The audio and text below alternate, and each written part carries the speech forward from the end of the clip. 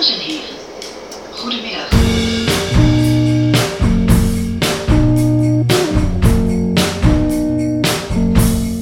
Hoi hoi, hello and welcome to the Meet Maastricht podcast.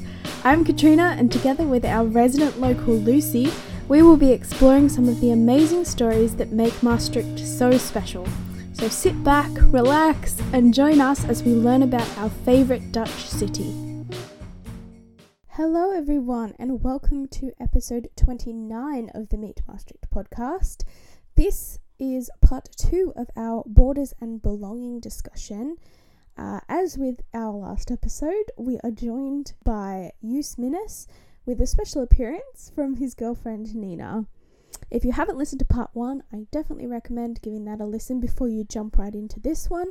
Otherwise, we hope you enjoy. Let's go to chapter 3, the Belgian Revolution. So we've had chapter 1, the French Department, chapter 2, the United Kingdom of the Netherlands, and now it is chapter 3, the Belgian Revolution. I talked to this about Lucy, and she said, I've never heard about Belgian Revolution. Well, I've got no chance, have I? You said, Lucy, I've only heard of the Belgians breaking apart from the Netherlands. De Belgische afscheiding. Wasn't it me who told you that in Brussels I found a memorial on a beautiful classical place called the Martyrs Place, that there was a great monument dedicated to the Belgian Revolution, and that when I saw that quite a few years ago by now, I was surprised to see it called that. I'm not sure now whether it said revolution or liberation. That it was an uprising to free themselves from an oppressive regime. So a bevrijdingsoorlog, a war to liberate yourself. Yeah, that you could equate that to a revolution. Anyway, what this illustrates is that depending on from which side you look at a historical phenomenon, depending on the message you believe in, you will have different ways of calling it. Right. Yeah. So is the Belgian Revolution called that by Belgian people or by people in Maastricht? Well, I have to ask a very important question. When? Oh. When it first when it first happened, which I don't know when that is. So the Belgian Revolution happened in 1830. There was an opera in Brussels that was about revolutions and about bringing down the tyrant. After this opera, the people went on the streets and started shouting for revolution and started chanting songs from the opera. And this spark really ignited the Belgian Revolution, which was a kind of a velvet revolution in the sense of the Dutch king, so William I, did not want it. Okay. His son did not want it, but practically everybody else saw that it was inevitable, right, that the Belgians would separate themselves from the north. I don't know if you remember the civil war in Sudan. A few years ago, there was North Sudan and South Sudan. Now there is North Sudan and South Sudan, and the old country of Sudan was separated into two very distinct cultures. And as an outsider, everybody saw it's inevitable that the South will break free from the North. Also because there is this ideology behind it. Yeah. Like we have this different culture, we have a different language, we have a different way of life. But the Belgians had always governed themselves as part of the Austrian Empire, but still they had governed themselves and they did not need the Dutch to tell them what they were doing. Yes. So I went to school in Belgium, you can have it. Yeah, that shows. But still then, what's very interesting is that we now separate the Belgians into Flemish and Walloons, but this did not happen back then. Everyone was called a Brabander. Okay. It was the Brabant Revolution because Brabant was the catalyst. Yes, catalyst. Yeah. Catalysticos of the revolution, and the Belgian flag is formed after the heraldic colors of Brabant. Okay. And Flemish and Walloon only came in like 1840, 1850 and later. Yeah. So at this point, Luxembourg is also part of the Kingdom of the Netherlands still. Yes. Do they have different feelings about it? They're just sort of tacked on the end. Luxembourg was technically part. Do you know what a personal union is? No. A personal union is when the king of one country is also the king of another country, Okay. but that country governs itself, Right. more or less. Okay. It's a little like a colony. Yeah. And when the Belgian, in 1815 at the Congress of Vienna, there was also erected something that was called the Deutsche Bund. Mm-hmm. No, the Deutsche Zollverein. And Luxembourg was part of the Deutsche Zollverein as a whole, which means modern day country Luxembourg and province of Luxembourg in Belgium. So there's two Luxembourgs, Okay. the country and the province. And the country of Luxembourg, the people speak a German dialect, Luxembourgish, or Letzeburgish. Yeah.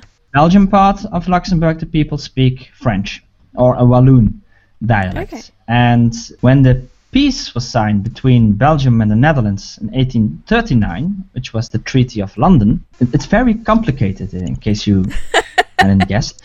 In 1839, it was decided that the German-speaking part of Luxembourg would remain part of the Netherlands in form of a personal union, Okay. but was also still a part of the Deutsche Zollverein. The Walloon-speaking, so the French-speaking part of Luxembourg, was no longer considered part of the Deutsche Zollverein and was added to Belgium. And instead of this part, so the French-speaking part of Luxembourg, the newly created province of Dutch Limburg was added to the Deutsche Zollverein, which we can still hear in the German anthem, which says "Von der Maas bis an der Memel." Ah. So from the Meuse to the Memel. Memel is in the east of Germany. Okay. And Lucy is nodding, no, you've got it all wrong. Well, we You don't change the Dutch national anthem either, and that's also got lots of 16th century nonsense in it. So I mean, the Australian national anthem we only sing the first two verses because the other verses talk about the motherland and all kinds of weird things, and no one knows about those ones. They're racist and all kinds of dodgy, so can relate. yeah, that sort of thing. Yeah. Okay, so Luxembourg is complicated. It's very complicated. So in 1830, let's go back to there, Uh-huh. almost all of the Catholics in the United Kingdom of the Netherlands joined the Belgian Revolution. Okay. So this meant that the whole province of Limburg, which is nowadays Dutch and Belgian Limburg, joined the Belgian nation. Okay. So I believe you are in Heer now. You would have been in Belgium. So only the city of Maastricht remained Dutch. And St. Peter, Ah. And St. Peter. which is where Katrina is. Okay. So Katrina, you're lucky. You're also on Dutch territory in 1831. Not lucky. No. So the fortification of Maastricht was very important, and there was a Dutch general here who did not want the city to fall into Belgian hands, and of course every Maastrichter hated him. Many of them still hate him. His grave was erected on the way to the MVV stadium, the old MVV stadium, and That's a soccer club, MVV. Yeah, that's everybody knows that, right? You know, they're playing the first division. So MVV is the Maastricht Soccer Club, and we are not getting into that now. No, but when people went there, they always like to piss on this general's grave. That was a cultural thing. It was a father to son tradition that was carried on through the generations, even though I have seen several instances of fathers not being able to explain to their sons at all what this pissing in this particular spot was all about. But that's what happens with cultural heritage too. It can completely lose its original meaning and still be considered of significance, which is interesting.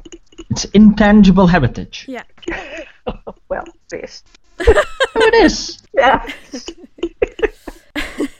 back to Dibbets. Yeah, so Dibbets kept Maastricht Dutch Yes. when the peace was signed. So there was war for, I believe, 9 days. Lucy, am I right? Well, we've got a thing in our historiography that is called the 10-day campaign. So maybe there was a war for 10 days. And Maastricht was blockaded by Belgian forces, but it's not very clear how serious we should take this, because it had no real economic impact. Thank you, Nina. On the city, but it was still unpleasant, to say the least. But if you consider Gaza is blockaded for decades now, and they are still going strong, people couldn't go there. So Maastricht was blocked, but we don't know how serious we should take that. What do you mean by not take it seriously, apart from the linguistic nonsense? Because if there's a real blockade, then there are economic consequences. For instance, factories going bankrupt because there are no longer any goods that can be produced, major emigration from the city, starvation, things like that. And this did not really happen in Maastricht. Okay, I see. Yeah. So there have been some. Well, I don't know how serious you should take it. Okay. There was this blockade, but then again, it was only the north of the city or only the west of the city, because there wasn't, as I said, the only people who did not see the inevitability of Belgium breaking apart from the Netherlands were the king and his son. Okay. And so after that blockade, is that what happened? Is that when that happened? That Belgium separated? No, Belgium separated in 1830. Okay. But in 1839, so 9 years later, only the peace was signed, and the Kingdom of the Netherlands recognized the country of Belgium. And that's also when the borders were signed. Redrawn, yeah. So this happens a lot. If there's a war of independence, then the country which becomes independent says we've become independent in 1950, but the country of which they are become independent from will say, no, you have become independent in 1956, because that's when the peace treaty has been drawn. Yeah. And this is always very silly to have this discussion with people. Yeah. And in the Netherlands, of course, it's always, for instance, Indonesia. In Indonesia, people will say we have become independent in 1945, but in the Netherlands, everybody will say Indonesia became independent in 1949 because there was a war. Yeah, and of course not everybody, but it's complicated. Political orthodoxy. Yeah. I was in the cemetery of Maastricht this week, walking around with people and telling them about the place, and there is this memorial to the war in Indonesia, and it's been sort of gracefully done. They list the Second World War there as going from 1940 to 1950. Yeah, okay, you can do that. I told my guests the whole story anyway, but you don't want to have these conflicts over names in a burial ground. That would be preferable. Anyway, back to the Netherlands, the Kingdom of the Netherlands breaking apart. Yes. So in 1830, all of the province of Limburg became Belgium, except for Maastricht and St. Peter. Yeah. But then in 1839, the borders were redrawn. And Maastricht had to be Dutch because this was the northernmost city where you could cross the Meuse still, and Maastricht had this fortification, and it was still very, very important. And there had to be a corridor to Maastricht, and that is exactly what the Dutch province of Limburg is. Okay. It is a corridor to Maastricht, and it follows the Meuse up to the city, and then the Schootsveld, so the range of the fortification became the border. So that's about 5 kilometers, because a cannon could reach 5 kilometers. Okay. And then back to the east, the old borders, that became Dutch. And the rest of the province of Limburg became Belgian. So that's why we now have 2 provinces of Limburg. Ah, okay. It's interesting that some of the borders are so sort of people talking and deciding things, and they're sort of willy-nilly-ish. And then some of them are, the cannon can go this far, we'll put it there. Some of them are so practical. Yeah. But this is what diplomacy is very often about. It's extremely practical.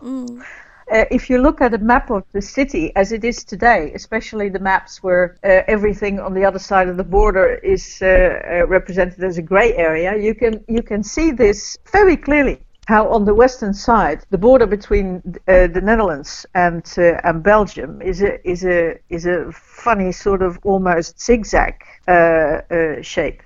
And that is because they were measuring exactly from the fortifications what the range of the cannon, plus a few meters extra, because you wouldn't want those bombs right on the border. What that was, and that was drawn in, and it's and this, considering that a very short while after those cannon became obsolete anyway because they tore down the fortifications, is just one of those ironies that history is full of. And what effect did it have on the people? I mean, becoming part of the Netherlands and separating from Belgium, and I don't know, especially for people down here where they're so close to the border, did it make a big difference in their lives, or was it sort of a formal thing that didn't really impact them as much as you would think? I have spent a few years at the provincial government of Limburg. And then you can see up close the rather astounding difference after all these decades between the practical life of actual people and the reality of politics and administration. From the meeting hall of the provincial estates, so the democratically elected representatives on the provincial level, you can see Belgium. At the same time, every time the right-wing majority in the provincial government is strong, they will do away with everything in the field of trans-border cooperation. Yeah, the border is practically on their doorstep, but let's not deal with that. In real life, the connections across the border are so, to this day, are so intense, so manifold, so varied, that loads of people will live in a way as if this border doesn't exist. Yeah. This comes with a heavy penalty, because the moment you can pretend to do that, but you will run smack up against all the rules and regulations that are attached to the border. And I have had this creeping suspicion for years that in this way the physical border may have disappeared.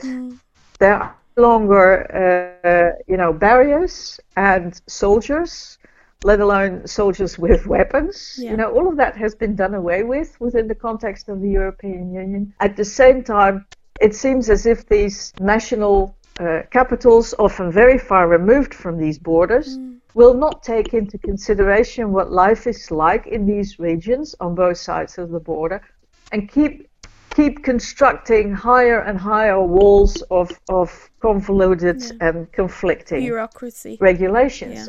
Yeah. And you saw it especially now in the corona pandemic, when national authorities were choosing different types of measures, and all of a sudden we had conflicts at the border again. Yeah. And only because family members wanted to see each other, and that's so that is something that has not gone away at all. Yeah. Even though in the post-World War II period, a few generations have actually lived in the illusion that this sort of nonsense might get less. Yeah. But it hasn't. Well, I've said that before, that I've noticed it a lot as someone who lives in St. Peter, very close to the border. It's a 20-minute, half-hour walk to the border in Cannes, and it was never visible to us until coronavirus happened, and they put a log so cars couldn't go past, and they put, I don't know if they felled a tree.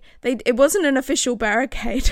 It was a log and cones and things, but people still rode their bikes and walked, but you couldn't park. But because we do live on the border, people were parking their cars on this side and walking to their friends, their workplace, etc. on the other side.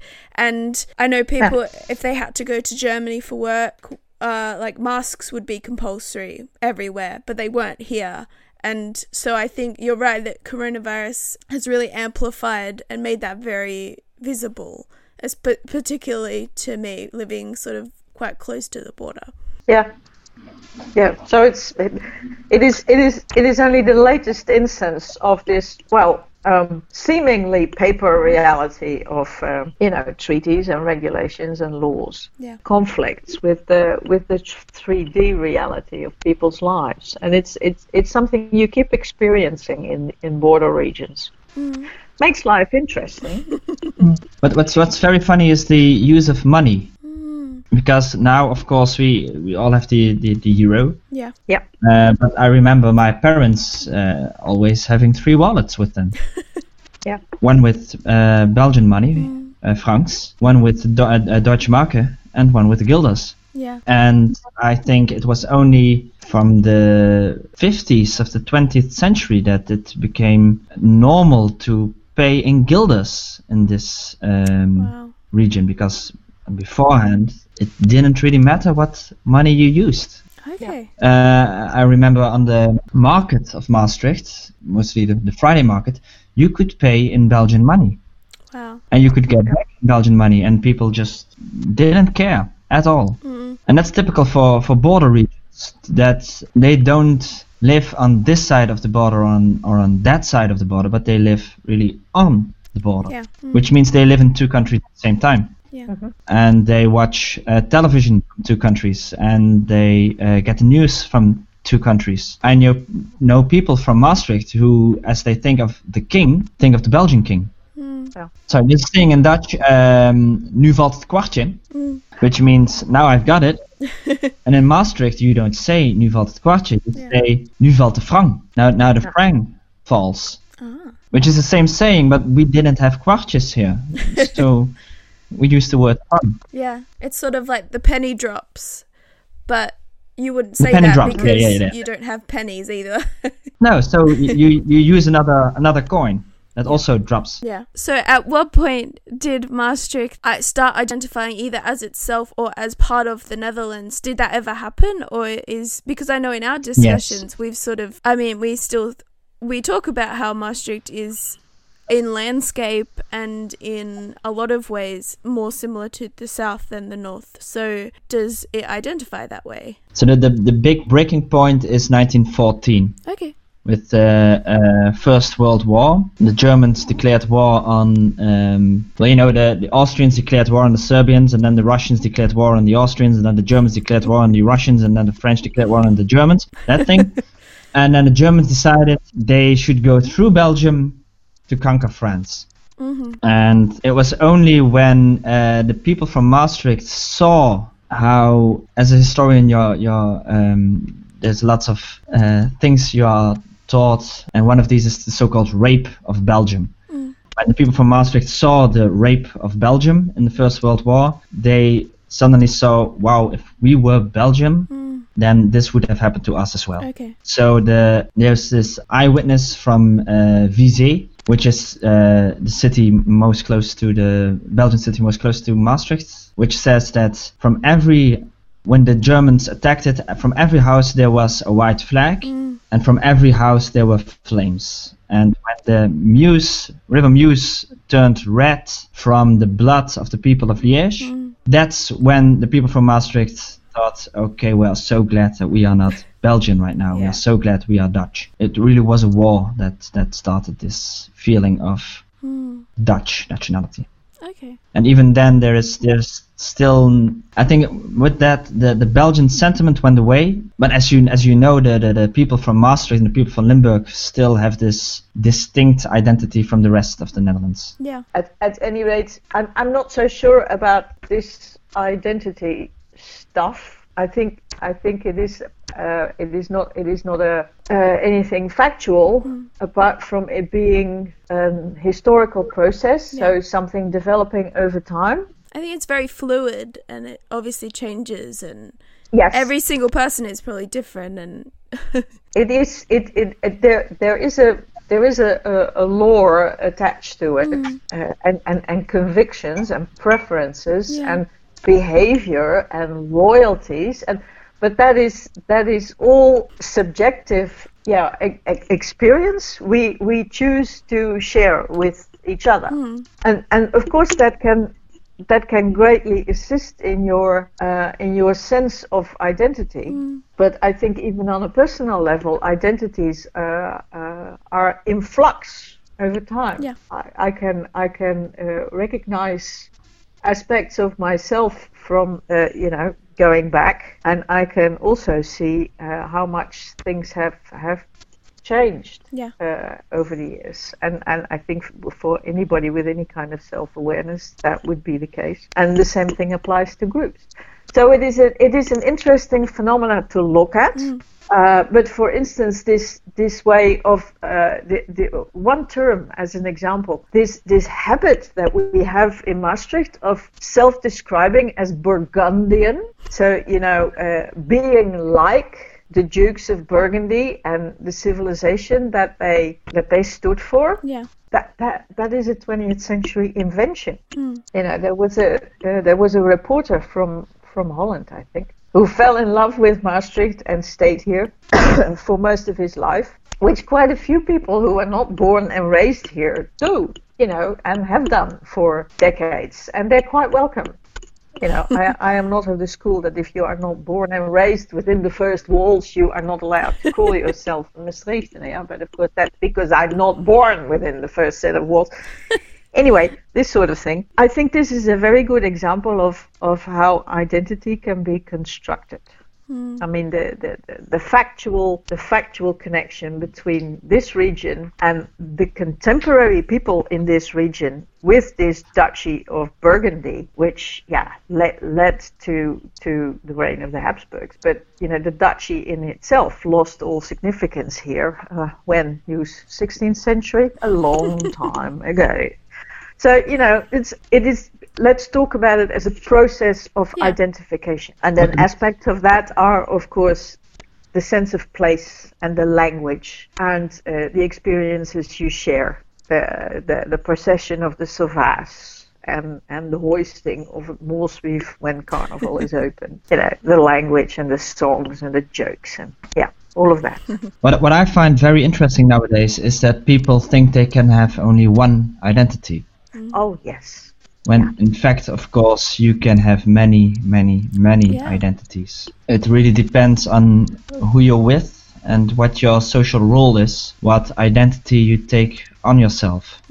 I think that's something people tend to forget these days, that you can be Dutch and Swedish and Russian and Japanese at the same time. Well, I'm sure maybe Nina she might probably has more thoughts about it because she has different identities. My mother is Australian and my father is Scottish, and so I didn't grow up in Scotland, but that is definitely part of my identity as a person. So I definitely understand, and even and on the minutiae of things, like I grew up on the coast, so I'm like a beachy Australian. Like I didn't come from the bush, and so I know that there's sort of it's nuanced as well as being like multiples. And the word I am thinking about is multi-layered. Yeah. Where it is not so much connected to identities derived from nation states, which is, since those states are of course very much made up things, is always unsure grounds, but the layers of, identifying with Maastricht and identifying with the Meuse-Rhine region. I am more at home in Aken than I am in The Hague, where I have lived for 10 years. As a feeling, of course I know my way around The Hague a lot better than I do around Aken, because I have not lived in Aken for 10 years. But, when it comes to a sense of recognition, just recognizing your surroundings, of having a grasp of where you are, Aken is much more familiar. Yeah. As an example, same goes for many of the Belgian cities than the Holland cities are to me. They feel much more alien, even though, it's my country. I also strongly identify as a European, and this is fed to a large extent in my case, that is not the case with quite a few other pro-Europe people, but is fed by what I know about history and about how this continent has fared over the centuries. But also, of course, experiences of seeing historical monuments in one part of the continent that were totally recognizable to me from another part of the continent, because there's the same strata of architecture, of significance, of, I can read those places. I understand what they mean. If I would be dropped in a city in India or in China, that wouldn't feel that way. It would be fascinating, but I wouldn't have a clue. So that's apart from different nationalities being fused in an identification process for one person. There's also this aspect of more layers to it, and the layers point to geographical extensions. Because of course with the internet we all become globally aware at the very least. So that's the latest edition. Well, we have Nina back with us. We were just talking about multi-layered and multiple identities and how they are often layered, and particularly I think in Europe, where you have multiple European backgrounds. How do you personally sort of identify with and sort of connect those things?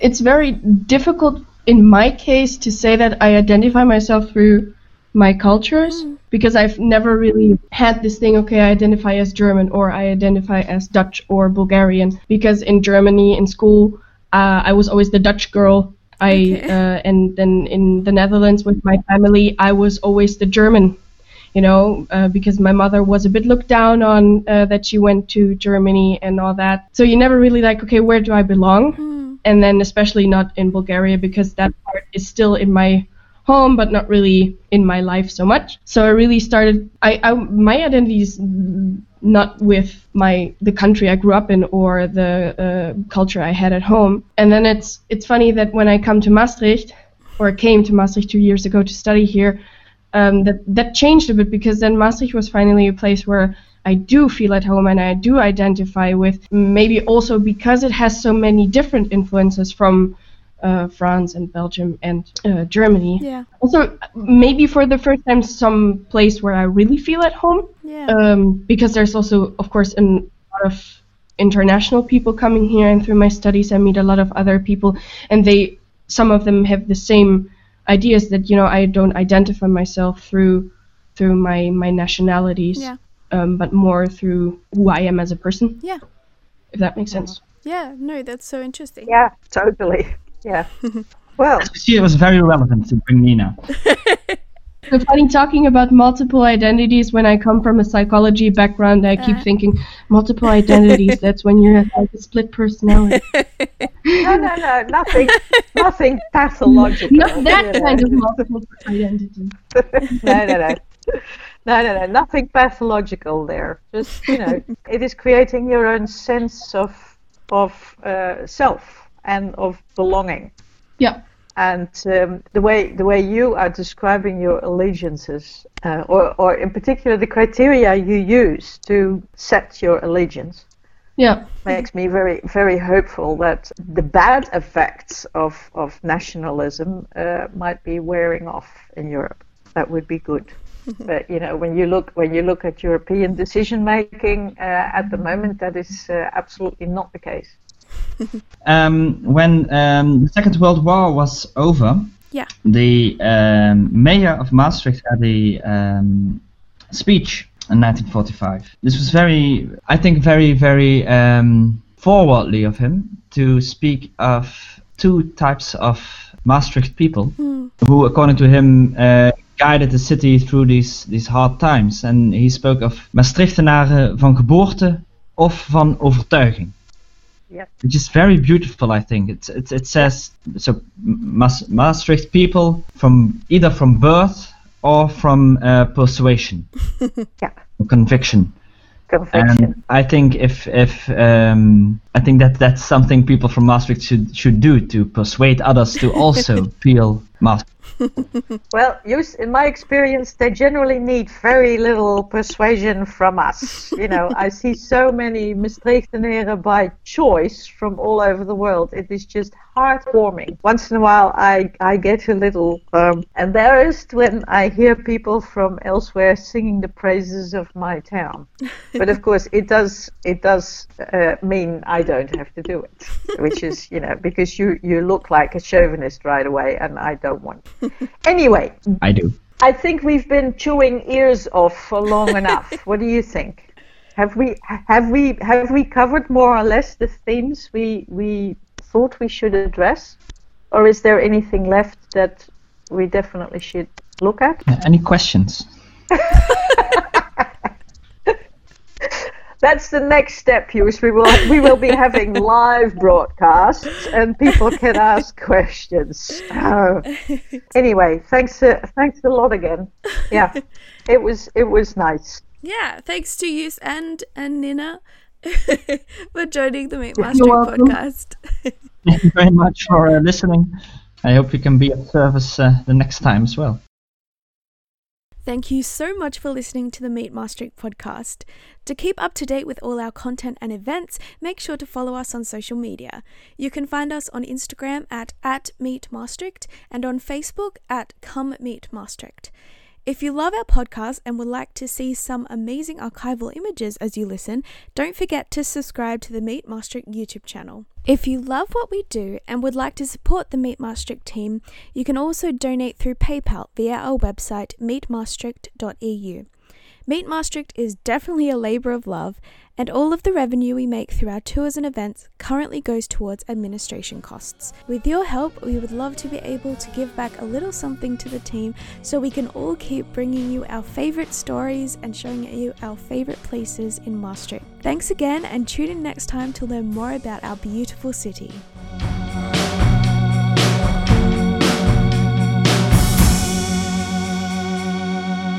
Tot ziens.